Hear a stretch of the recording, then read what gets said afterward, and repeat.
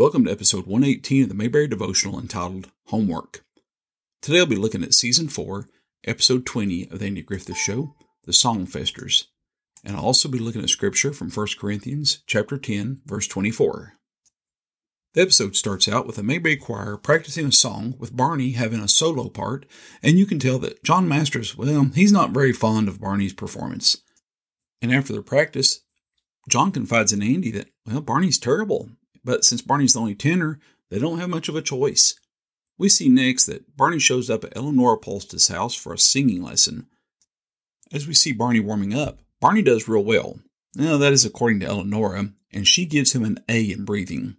As Barney returns to the courthouse, Barney is practicing some voice box practices.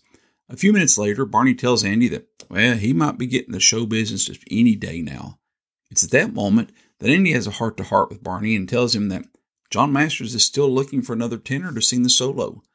As Barney and Andy go back to choir practice, they find that Gomer is outside changing a tire for John Masters. While practicing, Gomer continues changing the tire and starts singing along with the choir outside.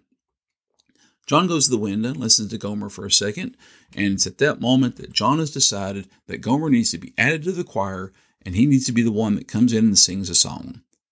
When Andy goes back to the courthouse, he explains to Barney how it looks like that John is going to use Gomer for the part of the solo tenor. At the next practice, you see John listening to Gomer as he's singing again. After everyone leaves, we see that Barney's been sitting in the back alone and quiet. He walks up to the piano and he starts looking at the music.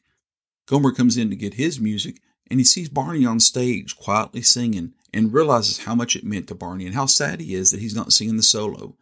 So the next day at the performance, Gomer comes in and tells him that he can't sing because he's lost his voice. Andy and Gomer then go over to Eleanor's house to get Barney to come sing the solo.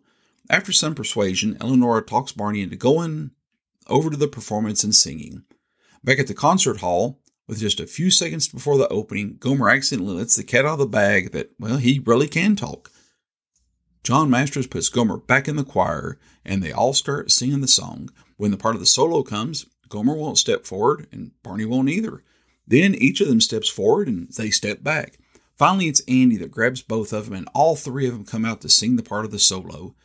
In the epilogue, we see Eleanor talking to Andy, Barney, and Gomer, trying to get them to form a trio and sing together, although they're not interested at all. The Bible verse I want to look at today comes from 1 Corinthians chapter 10, verse 24. Let no one seek his own good, but the good of his neighbor. In the previous verse, Paul is writing about what he wrote about in chapter 6, verse 12. Many people in the Corinthian church appear to be using the slogan, all things are lawful. So Paul is answering back with that, and he said, they might be lawful for what you're saying, but that doesn't mean it's good for you. All these things that Corinthians thought were good and lawful weren't building up the church, and they weren't edifying each other. In the book of Judges, it's mentioned that people did what was right in their own eyes, and I believe that's what the Corinthians were thinking about at this time. All things are lawful, they said, and we can do all things. But Paul writes that they need not to do things that are just for themselves.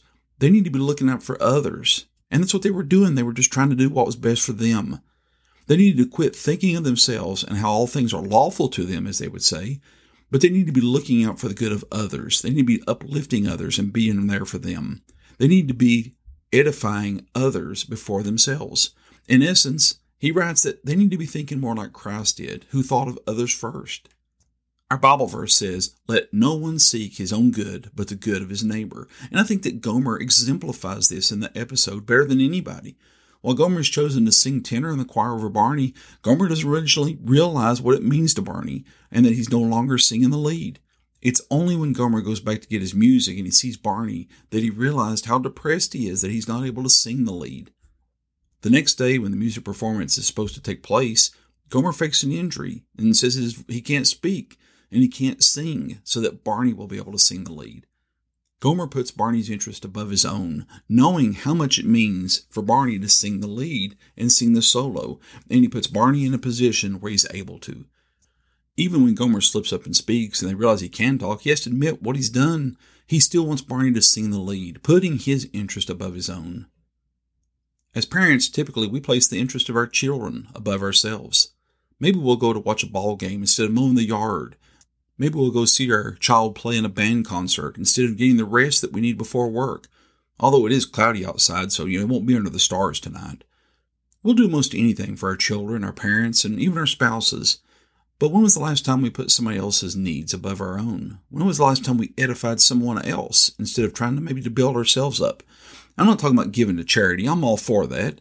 Just last week I give 3 cents to the Underprivileged Children's Fund. It's tax deductible. Maybe when we go out to mow our yard, maybe we can mow our neighbor's yard first who's not able to themselves.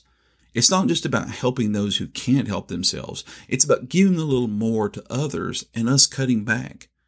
Maybe we could take the money that we might go out to eat at a fancy restaurant and give it to somebody who needs it more than we do. Take of our excess and give to somebody who needs it. Paul wrote that we need not to seek our own good, but our neighbor's. This resonated so much with the life of Christ. Christ came down to earth, suffered and died on a cross, not so that he could have anything, and not so that he could brag, but so that we might have life.